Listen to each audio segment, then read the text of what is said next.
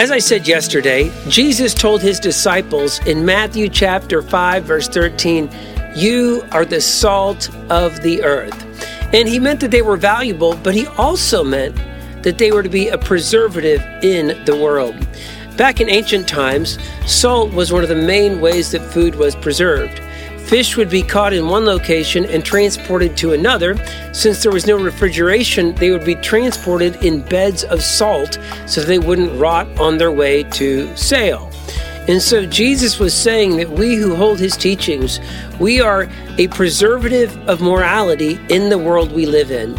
Without the influence of the gospel in Christianity, the world would fall to moral ruin. So today, hold the moral teachings of Jesus with confidence and love, because we are the salt of the earth and the world needs us.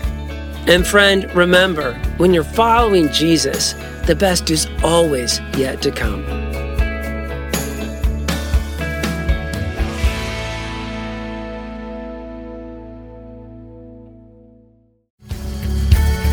Thank you for listening to our podcast. Be sure to subscribe so that you can be notified of our most recent content.